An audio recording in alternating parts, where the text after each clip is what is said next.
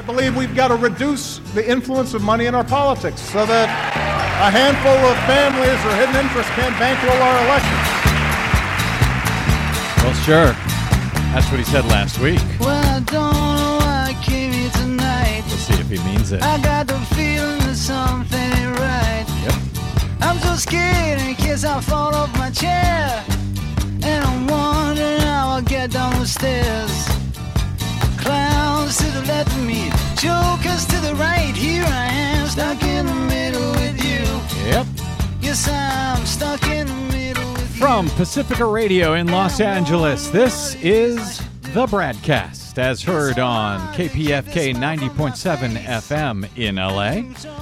Up in Oregon on 91.7 FM KYAQ on the Central Coast and 106.7 FM KSO in Cottage Grove.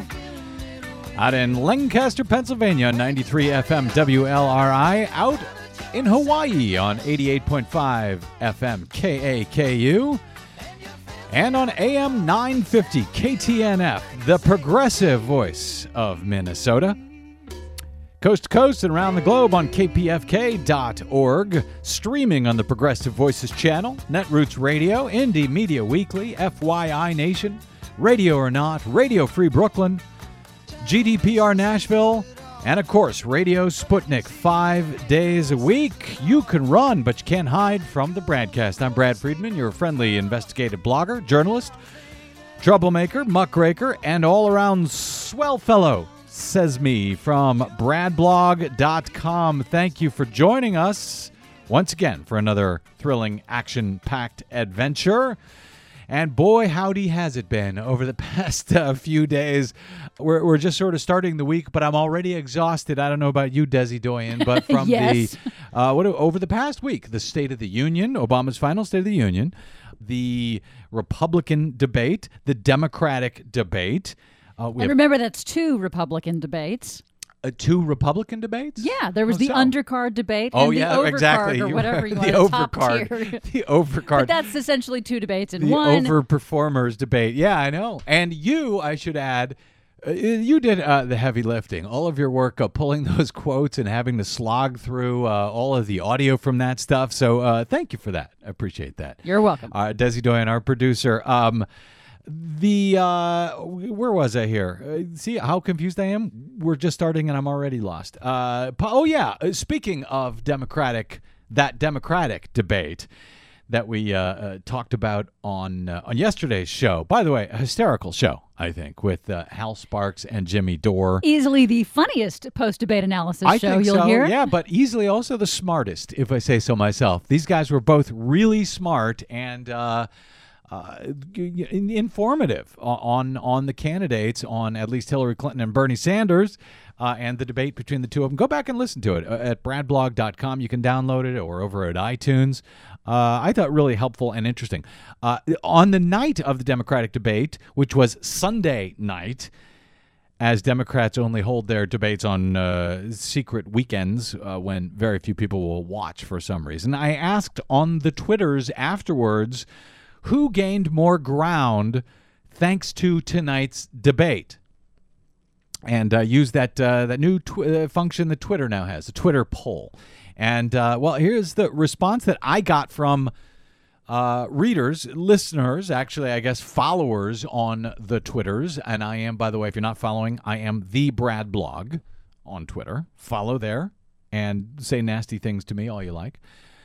73% thought Bernie Sanders gained more ground from that debate on Sunday night. 21% thought Hillary Clinton. 6% Martin O'Malley. Now, it is a small sample. It is a completely meaningless poll.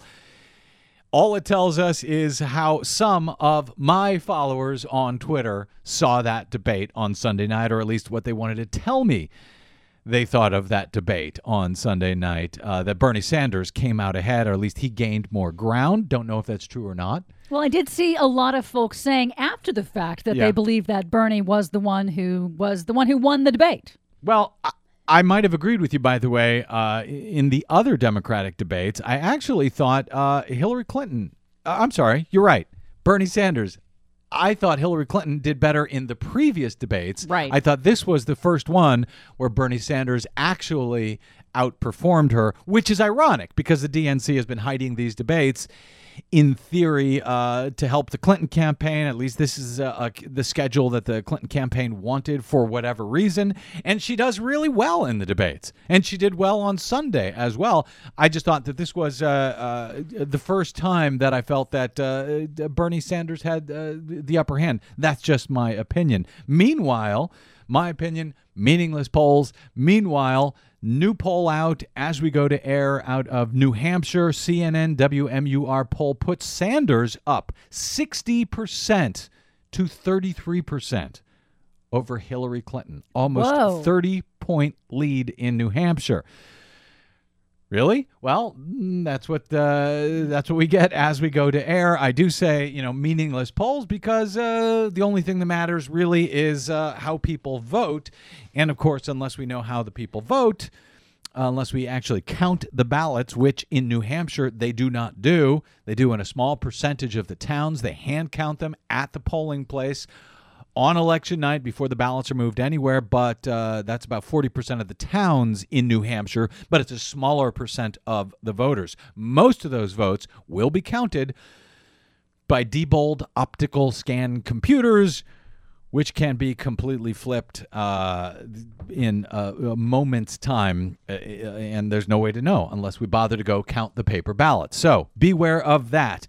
In the meantime, on the Republican side in New Hampshire, before I even get to that, let me just say, coming up, I had mentioned this in that opening quote there during our opening.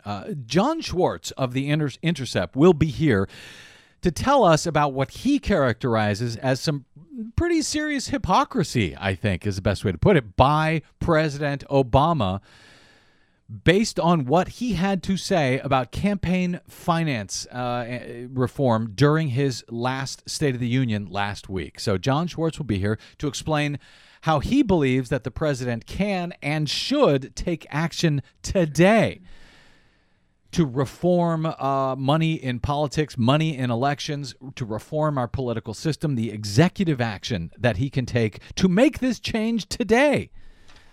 In advance of the 2016 elections. All right, so back to our polls here. John Kasich, governor of Ohio, surging.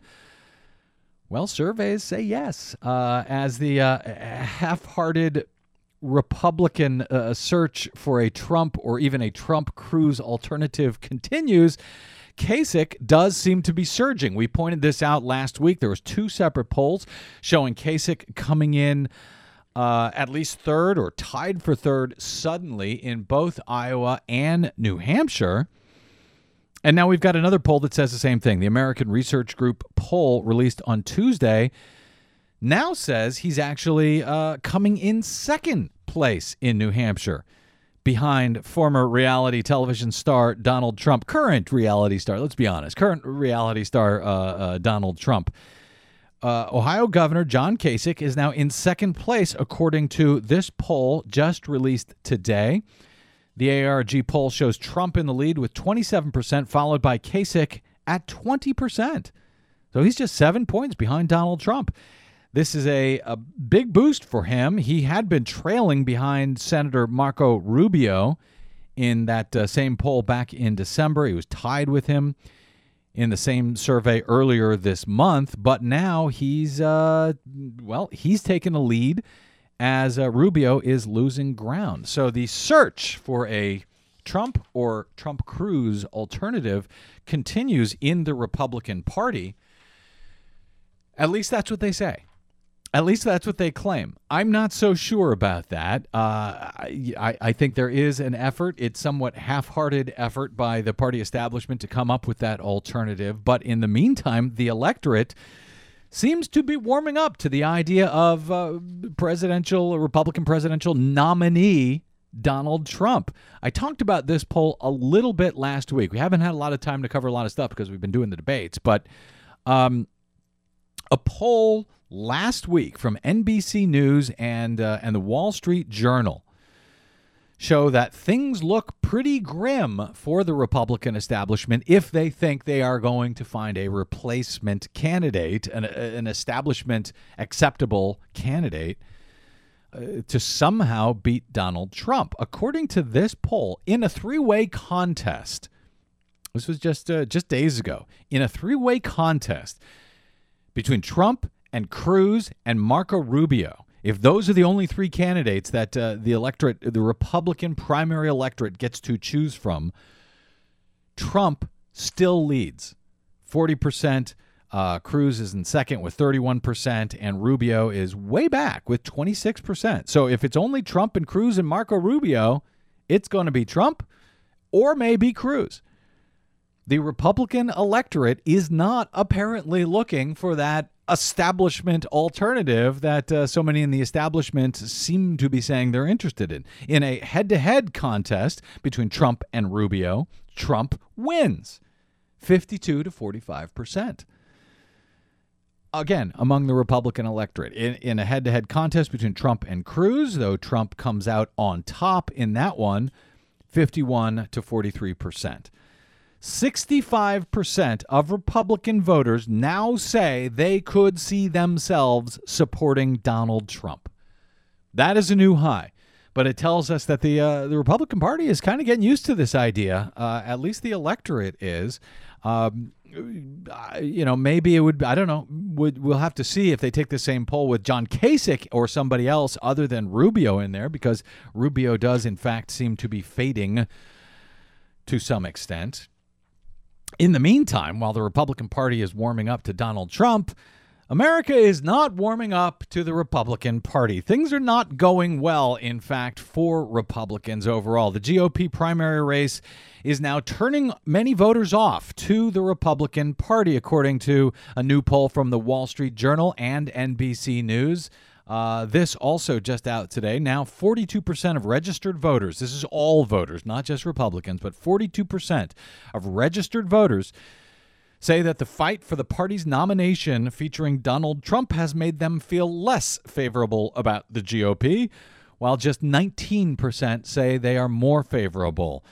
The GOP's 2016 primary race has hurt the party's image, especially among Latinos. No surprise there. Independents, which is very bad news for the GOP, and it has hurt the party's image among suburban women, according to this poll. That could be really bad news for the GOP.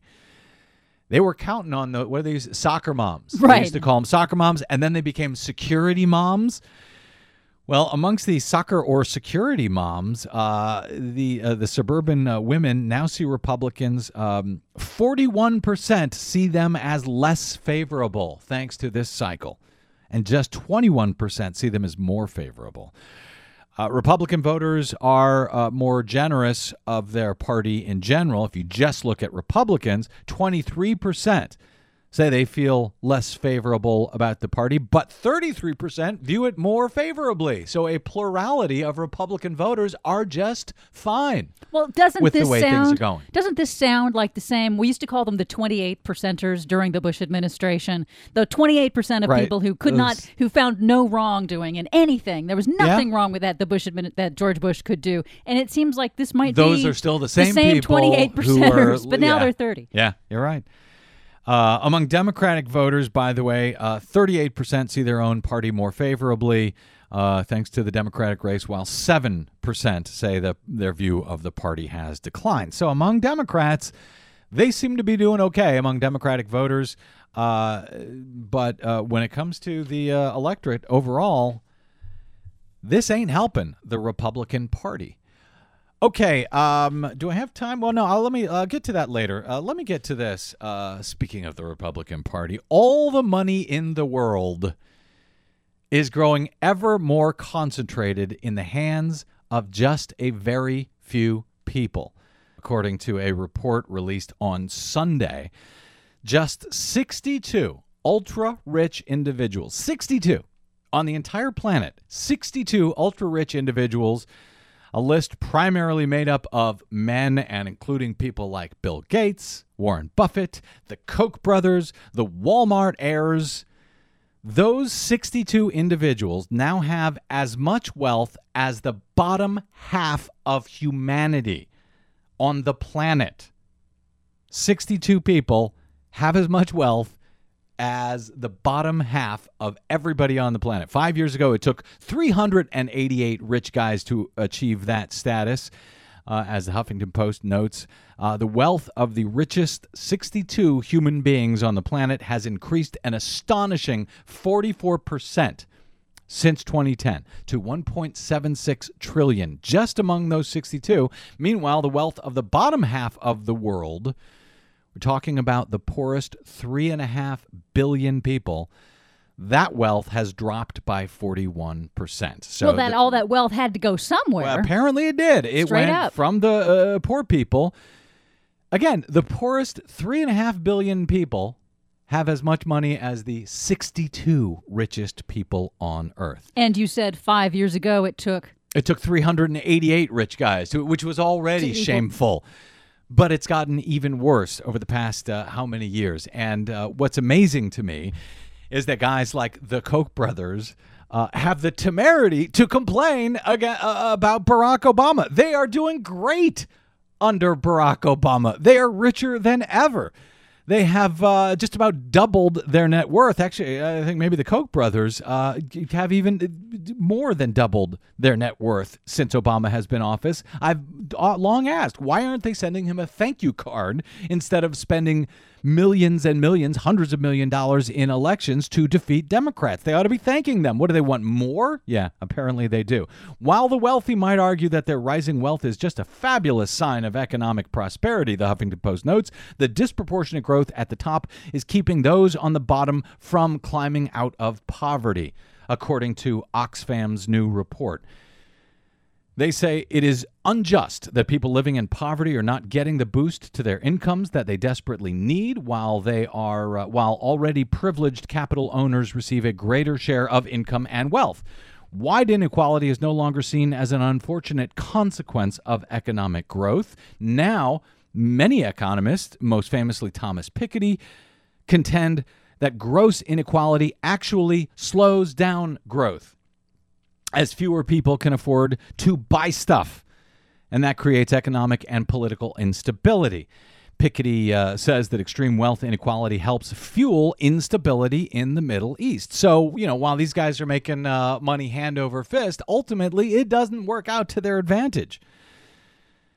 Credit Suisse noted in its global wealth report last year that global inequality had reached a new milestone. The richest 1% of the world's population now owns half of the world's wealth.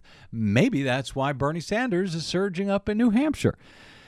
But it's not just the stock market driving the rise in inequality. They say Oxfam's report also points a finger at tax dodging and urges governments worldwide to get a handle on tax avoidance by wealthy individuals and corporations. One of the authors of this report, Kripke, what's his name here? I can't find it here. But one of the authors says that the rich use exotic strategies to park their money, which we know, to park their money so that it's invisible and inaccessible to governments who could redistribute those dollars to their citizens. He says, this is Gawain Kripke, the Oxfam's policy director, that we need reform on this. But will we get reform on anything? Will we get reform on anything at all, as long as the Koch brothers have nearly $1 billion to spend on the 2016 election, and nobody seems to be stopping them? The Supreme Court has says, welcome to it, with Citizens United and other decisions. But as Americans try to figure out something to do, as we call for constitutional amendments to reform our campaign finance system, is there anything that we can do to even make a dent on the obscene amount of money in politics, most of it, or at least much of it, coming from this handful of very, very, very rich people like Bill Gates, the Koch brothers, the Walmart heirs, and so forth? Can that be done? We will talk about that next with my guest, John Schwarz of The Intercept. He says, yes, Barack Obama can today change the campaign finance system with a stroke of his pen. We'll talk about that after this break. I'm Brad Friedman, and this is your BradCast.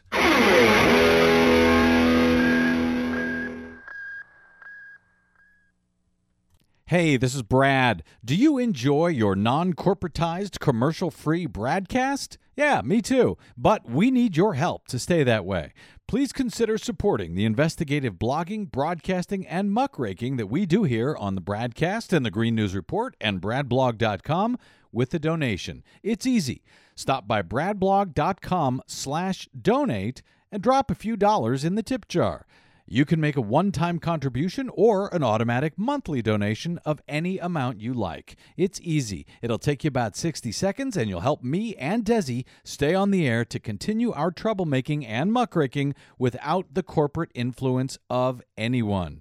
Got it? Thanks. Stop by bradblog.com/donate to help us out today.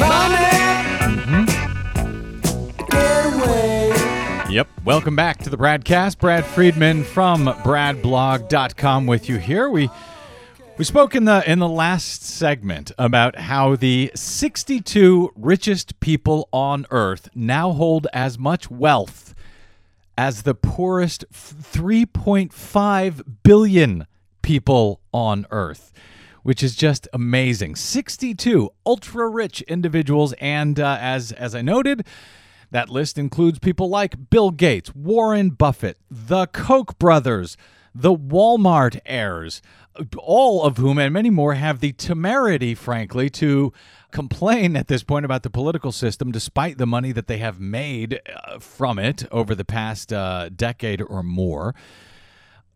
They put a lot of money into our campaigns. That is no secret. We have talked about that for years on this show, and how basically the Federal Elections Commission is doing nothing about it, nothing to even enforce the existing campaign finance laws that we do have, the ones that are still standing after decisions, Supreme Court decisions like Citizens United and more, crushed so many of the campaign finance regulations that we had in place. Of course, we are not the only ones to talk about this. As John Schwarz over at the Intercept notes, near the end of President Obama's final State of the Union address last week, the president eloquently called for Americans to take back the U.S. political system from big money. We the people. Our Constitution begins with those three simple words. Words we've come to recognize mean all the people, not just some. Words that insist we rise and fall together. That's how we might perfect our union. Democracy breaks down when the average person feels their voice doesn't matter, that the system is rigged in favor of the rich or the powerful or some special interest. Too many Americans feel that way right now. I believe we've got to reduce the influence of money in our politics so that a handful of families or hidden interests can't bankroll our election. And if our existing approach to campaign finance reform can't pass muster in the courts, we need to work together to find a real solution, because it's a problem. And most of you don't like raising money. I know. I've done it. But I can't do these things on my own. That was just part of President Obama's comments during his final State of the Union address last week on the problem on reforming the electoral system overall, and the problem with money in politics, money in campaigns. As John Schwarz goes on to note in his article, Obama delivers more pretty words, ugly inaction on money in politics. What the president did not mention was that, in fact, he can immediately reduce the influence of hidden interests on his own without Congress or the Supreme Court. Here to explain how he could do that, if he wanted to do that, is John Schwarz. He's the senior editor for First Look's The Intercept. Before joining First Look, he worked for Michael Moore's Dog Eat Dog Films and was research producer for Moore's Capitalism, A Love Story. He's written for The New Yorker, The New York Times, The Atlantic, Wall Street Journal, Mother Jones, Slate, and many others, including, by the way, NPR and Saturday Night Live. But most proudly, no doubt, in 2003, he collected on a $1,000 bet that Iraq would have no weapons of mass destruction. Well done, John Schwarz. Welcome to the BradCast, sir. Well, thank you for mentioning that. That actually is one of my proudest achievements. Yes. Well, it should be. Who did you take? Whose $1,000 did you get out of that, John? You know, I just spent a lot of 2003, maybe like yourself, arguing with people on the internet. Oh, yes. I recall that well. And so somebody was dumb enough to say, I'll bet you $1,000 he does have it? You know, I said that we should bet $200 and the money should go to a charity of the winner's choice. And he said, no, we should bet $1,000 and the winner gets to keep it. Wow. So I said, all right. So you're going to disclose who that was, John? You know, he was an engineer living in Texas. And like many engineers, I found he liked to believe that the people in charge know what they're doing. And he was quite surprised when he wrote me that check. Well, I was going to say, not just like engineers, but like people in Texas who think they know just about everything. So it was just some random guy on Twitter, and he actually paid up? He paid up, and even better, actually, for me, I'm even prouder of the fact that I had a side bet with a friend that this guy would pay me. That number one, I would win, and that number two, he would pay me. And I won both. He really did write me the check. Wow. Smartly done, John. And well, since you're so smart and clairvoyant, by the way, before we get to the meat of this issue, since you know everything, who's going to win the Republican nomination? And do you want to bet $1,000 on it? Oh, you know, I do know, but it's worth much, much more to me than $1,000. Okay. Then I guess I'll let you go. Well, we'll pick that up on Twitter, perhaps. All right. So I'll bite. You write that Obama can immediately reduce the influence of hidden interests in elections and in government. And you're not, well, I want to say you're not kind, but you're pretty direct that he could take action right now, and he's not doing it. So I'll bite. What could Obama do to immediately reduce the influence of hidden interests in our campaigns and our government? So one thing that Obama absolutely can do by himself this afternoon, if he wants to, is sign an executive order placing requirements on federal contractors. And he's done that before with executive orders. He wrote an executive order requiring federal contractors to pay at least $10 an hour to their employees. He also issued a great executive order about gay rights for employees of federal contractors. So he can do it, and he's done it in the past.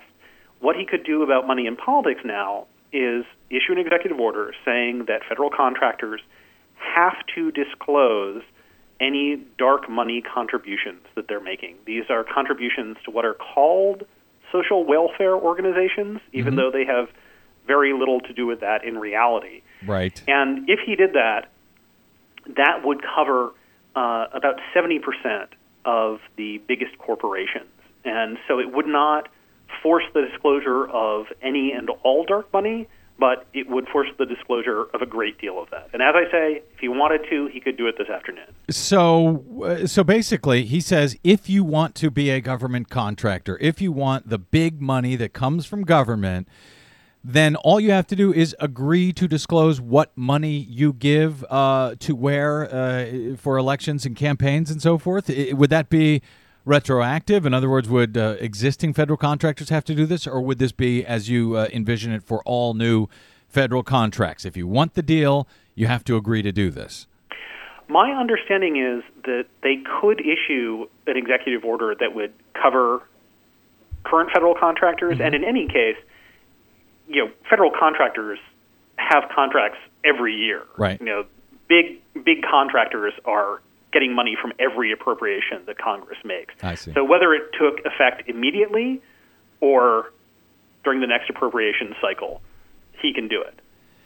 Now, they could also, or he could also, as I understand it, change or at least order the IRS to review the way they look at these so-called social welfare organizations, these 501c4s who are not required to disclose the money that is given to them that they collect.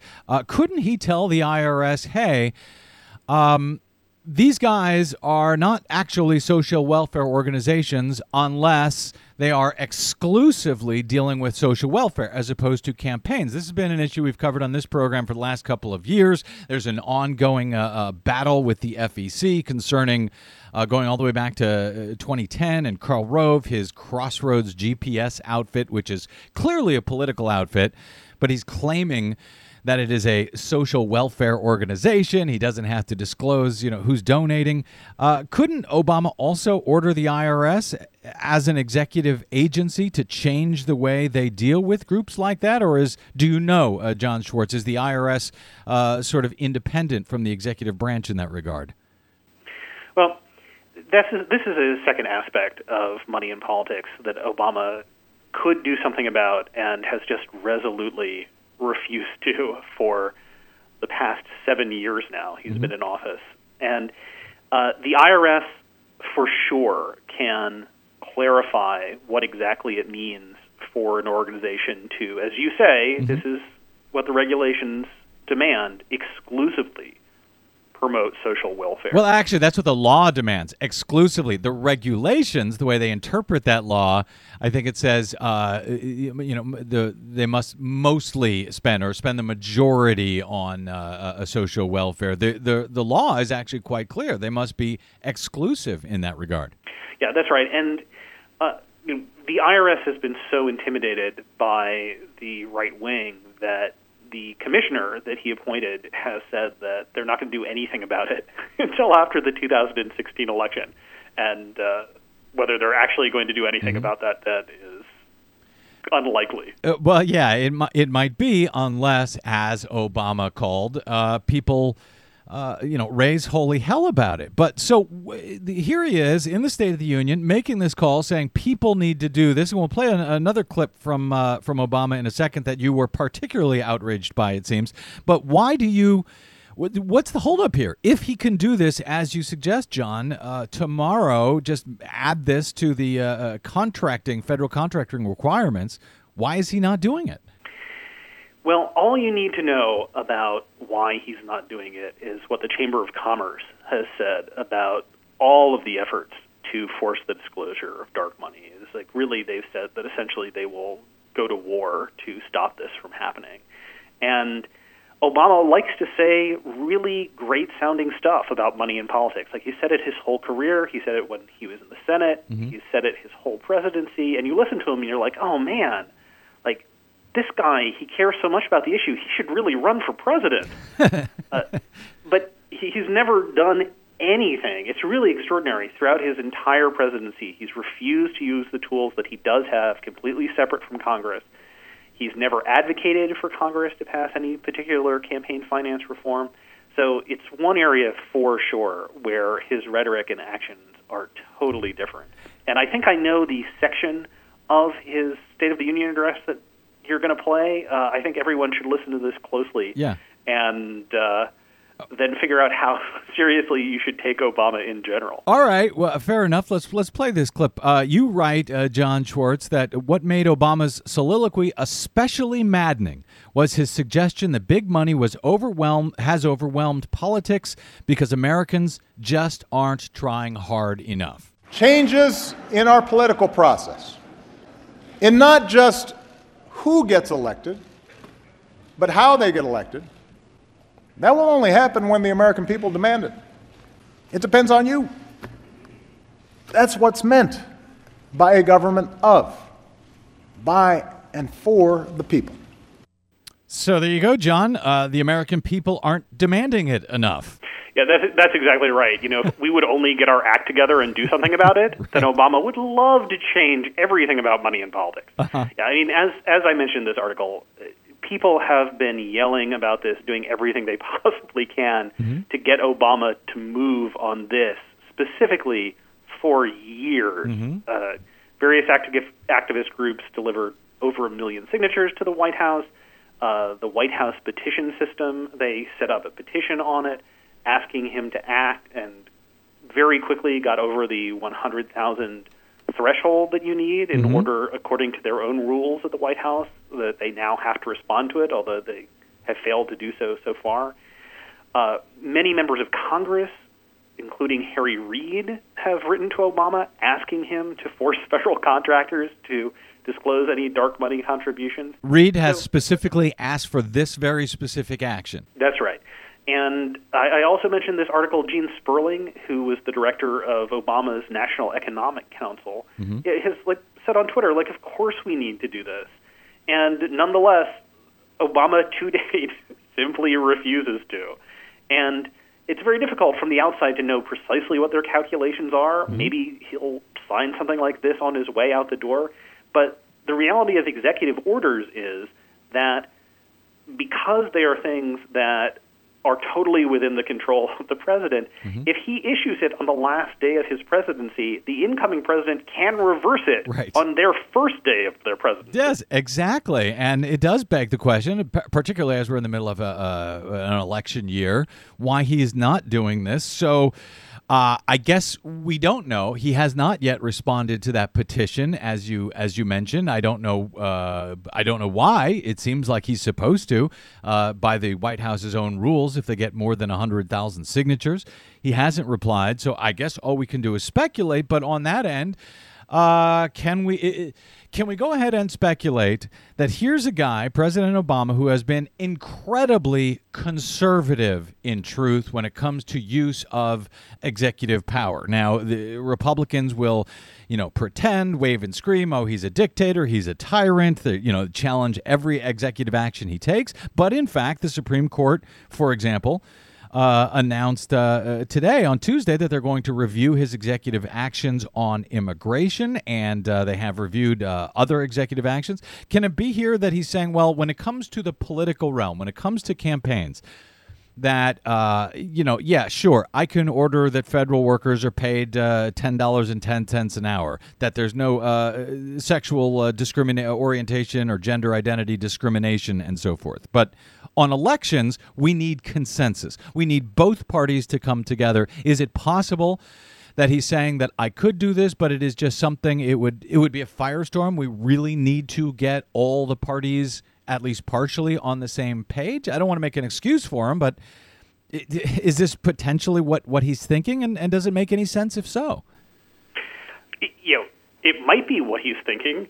It would be a lot easier for us to know what he was thinking if he would tell us rather than just saying how great it would be if we could change things. It's possible for sure that that's his calculation, and from the White House, when you're sitting there, maybe it makes sense. But if so, he should tell us that and say, we need more pressure on this issue precisely. I can do it formally speaking. In reality, it would cause far too many problems. So you need to lobby not just me, but Congress. You need to elect a new Congress if you want to see this. He should just be straight up with us rather than just talking about how great it would be if we could change something on this issue, and that not doing what he himself has the power to do. Yeah, and you make a good point. I mean, it's maddening in one sense that he's not doing it. It's even more maddening that he's not doing it. He's sort of blaming the American people for the fact that it hasn't gotten done, and he hasn't explained why he himself has not done it. John Schwarz, just another a point or two I want to ask about before I let you go. You also note in your article that not every corporation receives federal contracts, but that most of the biggest do, including over 70 of the Fortune 100. So would this have a real effect, do you think, is there enough money, enough federal money, enough different groups out there making these donations that it would really have an effect on our elections, that it really would change the course of money in politics? Or is this really just small potatoes ultimately? I think we can say for sure that it has a powerful effect on our elections.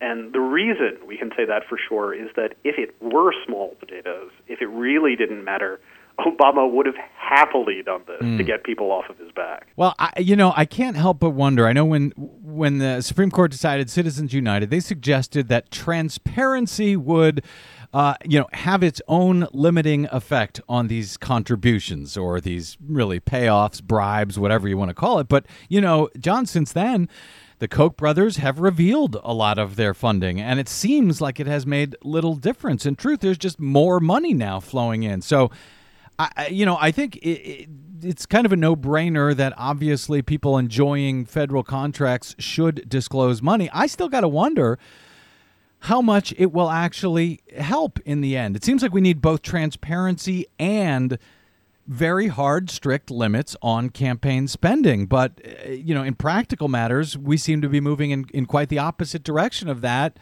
despite the calls for campaign finance reform, despite the groups like Move to Amend who want to change the Constitution. I don't know. Maybe I'm just becoming too cynical, but I'm just wondering, is transparency enough at this point? Because, the Koch brothers, they don't seem to care. That's a really good point, and I would say to you and everybody who looks at this issue and feels like nothing can be done about it, that you're right, transparency is not enough and is not going to change very much. I would suggest that anybody who feels that way look at a bill that John Sarbanes in Congress, he's a Maryland Democrat, has written. It's called the Government by the People Act. And it has a really creative approach to dealing with money in politics, which is to provide significant matching funds to small donors. It's modeled after the campaign finance system of New York City, where I'm calling from, where small donations to mayoral candidates, to people running for city council, get matched 6-1. So if you give $100, it's worth $700 to the candidate. And I can tell you from living here that has changed politics in the city, and it's really changed it for the better. And Sarbanes has almost every Democrat as co-sponsor in the House for this, along with one Republican. Hillary Clinton. Who's the Republican, by the way? Just so we can give him credit. Do you remember? I believe it's Walter Jones, the Freedom Fries guy. Freedom Fries, sure. Of South Carolina, north of South Carolina, I think. Walter Jones, yeah. I'm sorry, go ahead. Yeah, and so he's changed his mind about a lot of things, and this is one of them. Right. And I would encourage people to check that out. I've written a bunch about it. Other people have written a bunch about it. And it now has gotten to the level, as I say, that Hillary Clinton has made it part of her platform and says that it should exist for congressional elections, as Sarbanes' bill does, and also for presidential elections. It would make a huge difference in American politics, and it's been designed so that the Supreme Court cannot strike it down. It would be much, much harder for them to strike down additional money rather than rules limiting money. And Sarbanes makes the argument, and I agree with it, that this is something that's very empowering to people, that they feel like they don't have to just watch the game of politics. They can get out onto the field. John Schwarz makes the argument at the end of his article, Obama delivers more pretty words, ugly inaction on money and politics, that Obama wound up the State of the Union with a pledge to anyone trying to reinvigorate American democracy. Quote, I can promise that a year from now, when I no longer hold this office, I'll be right there with you as a citizen. But John Schwarz adds, if he actually cares about breaking the power of money in politics, it would be more effective if he started doing something about it while President of the United States. Read that entire article over there at The Intercept, theintercept.com, and follow John Schwarz on the Twitters. He is at Tiny Revolution, and if you follow him, you may win or lose $1,000 on Twitter. Oh, apparently. Far more than that. John, really great to talk to you, sir. Really appreciate it. Hope we can do it again in the future. Stay in touch, my friend. Thank you. You bet. John Schwarz from theintercept.com and on the Twitters at Tiny Revolution. All right, a quick break, and we are back with more BradCast right after this. I'm Brad Friedman. Stay tuned.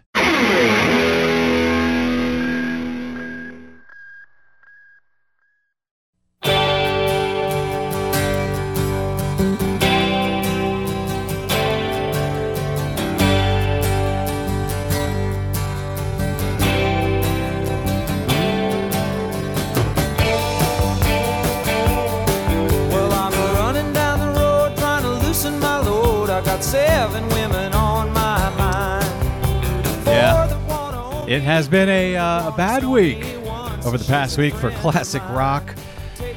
Just after we went off air last night, we learned that Glenn Frey, the prolific guitarist, singer, songwriter, and founding member of the Eagles, died at age of 67.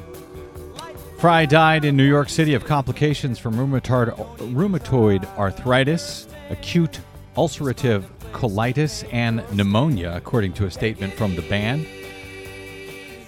The Eagles, whose album Their Greatest Hits, 1971 to 1975, is the second best-selling record of all time in the U.S. Did you know that? No, I didn't. It makes sense. It's got a lot of hits on it. It's got 29 million copies sold in the U.S. It is second only to Michael Jackson's Thriller, according to Rolling Stone.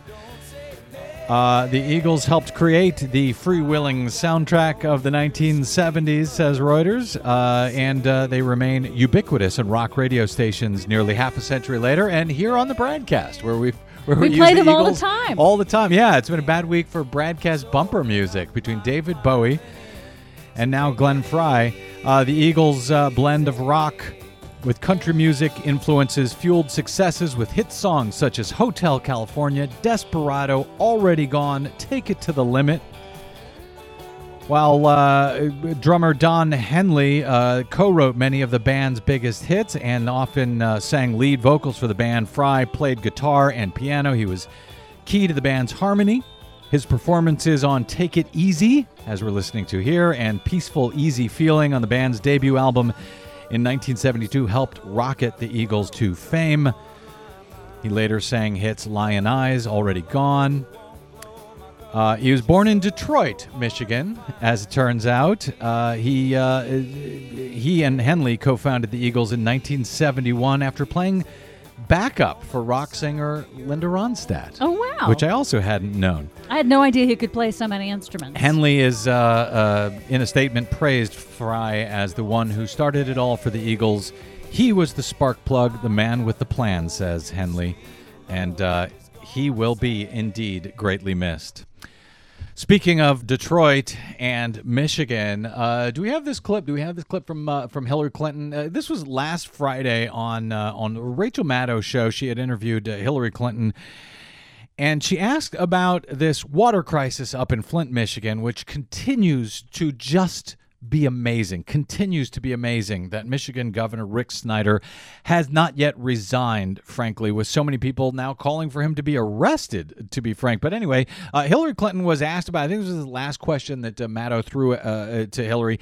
And frankly, she gave one of the best answers I've seen, not just to this question, but any question, a really impassioned response to Rachel Maddow about this disastrous lead crisis in the water up in Flint, Michigan. You've put out a couple of statements already on the lead poisoning crisis in Flint, Michigan, which we've covered a lot. Yes. I know you sent a couple of staffers yesterday to meet with the mayor Yes. In Flint. What is your view of what's wrong there? If you were president now, would you do something in terms of the response that isn't already being done? Right now, as best I can understand, the governor, the Republican governor, Governor Snyder, is refusing to ask for the triggering of the federal help that he needs in order to take care of the people who are his constituents. And I am just outraged by this. I would pull out every stop, and I think I would look for any provision in the law that would permit me to override the lack of request from the governor if he refuses to still ask for what I think his people deserve to have. Now, since then, Governor Rick Snyder of Michigan has indeed finally asked for federal help. Governor Rick Snyder responded on Monday to criticism from Hillary Clinton during the Democratic debate, where she echoed on Sunday her call for action in this case.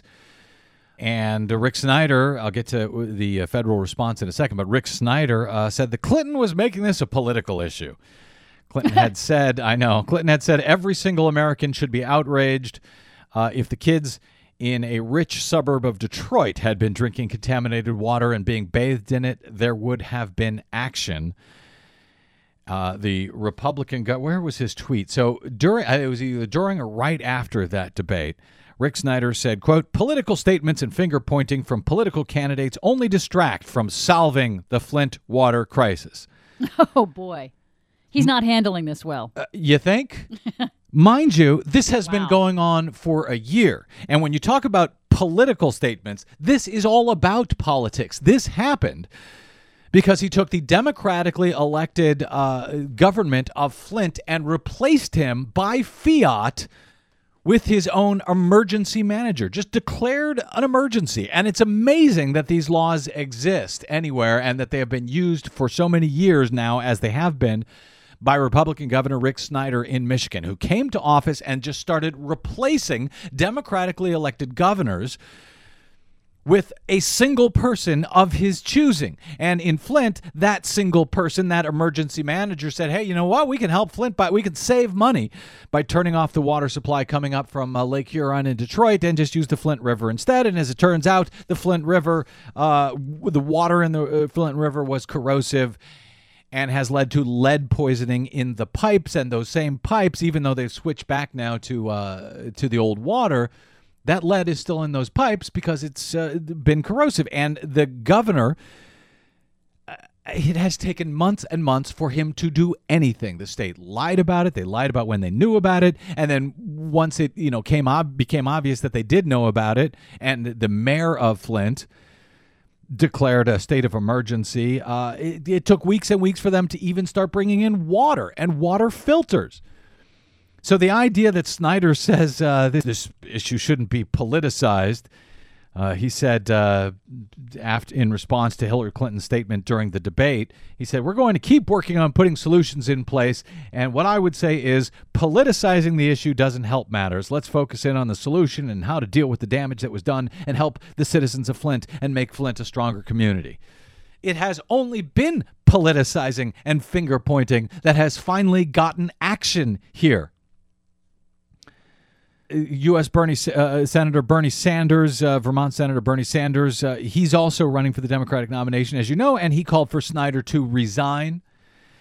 Finally, now, President Obama has issued a state of emergency. Is that what it is? A state of emergency, which allows a certain amount of federal resources to come in, but not a state of disaster. Right, because first of all, it has to be formally requested by the Republican governor, which Rick he finally Snyder. did. So he finally did that after waiting so long. So he finally makes the request. Obama is required only, or can only, issue a state of emergency because apparently the legal definition to receive federal emergency funds requires that it be natural, not man-made, natural to get a disasters, disaster. fires, and a disaster, floods. Yes, fires, floods, disasters release designation releases way more federal funds that would actually help replace Flint's infrastructure, which essentially is what is needed. They need hundreds of millions of dollars at this point, not just to get emergency water and filters there, but to replace all the pipes. Right, because it has been ruined. That are still leaching off this lead. Right. It was fine before they made the switch. Once they made the switch, that has now seriously made the infrastructure of Flint now unusable. And when they say the finger pointing, when Snyder says finger pointing doesn't help, this crisis started in 2014. That's when he replaced the government in Flint with this state-appointed emergency manager. We are in 2016. This has been going on, and those kids now who received that lead poisoning, they are going to be affected for life.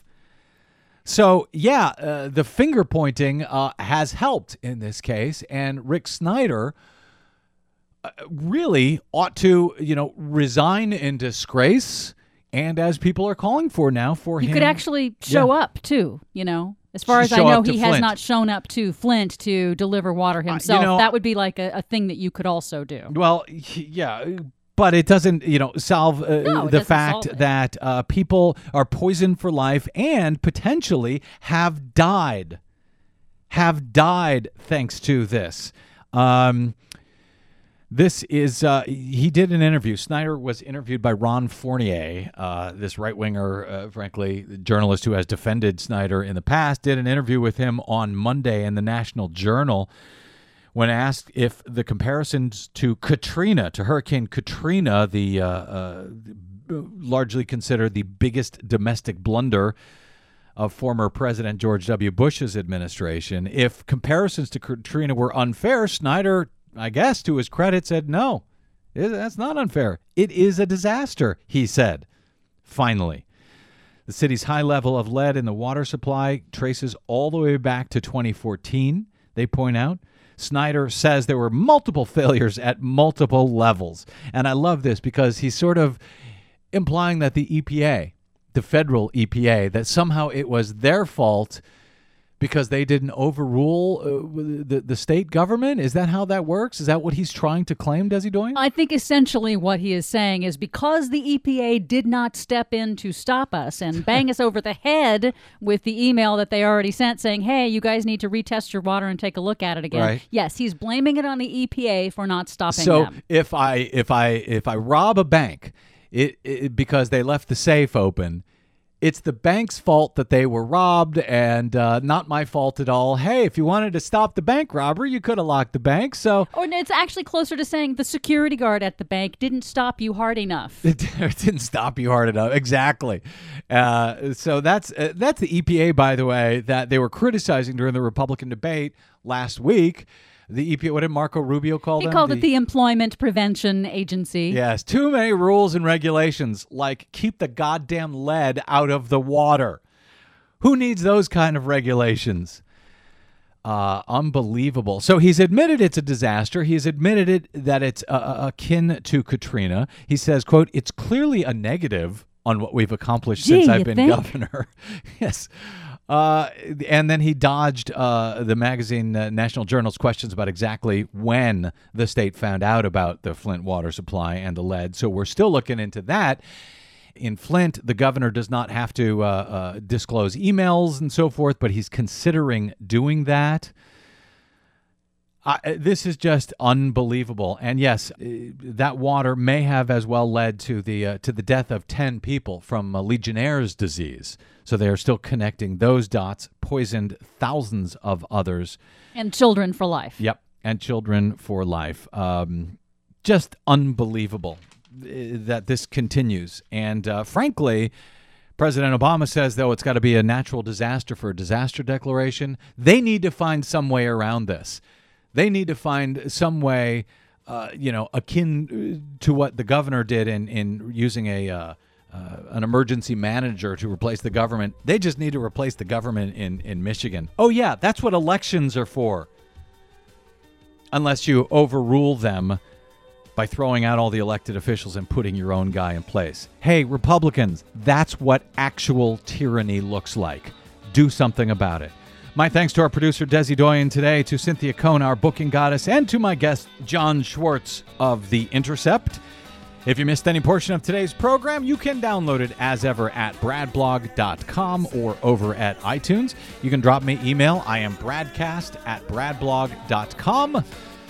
And you can make bets with me on the Twitters at @TheBradBlog. Twitter and over at Facebook. All right, that's it. Until we meet again, I'm Brad Friedman. Good luck, world.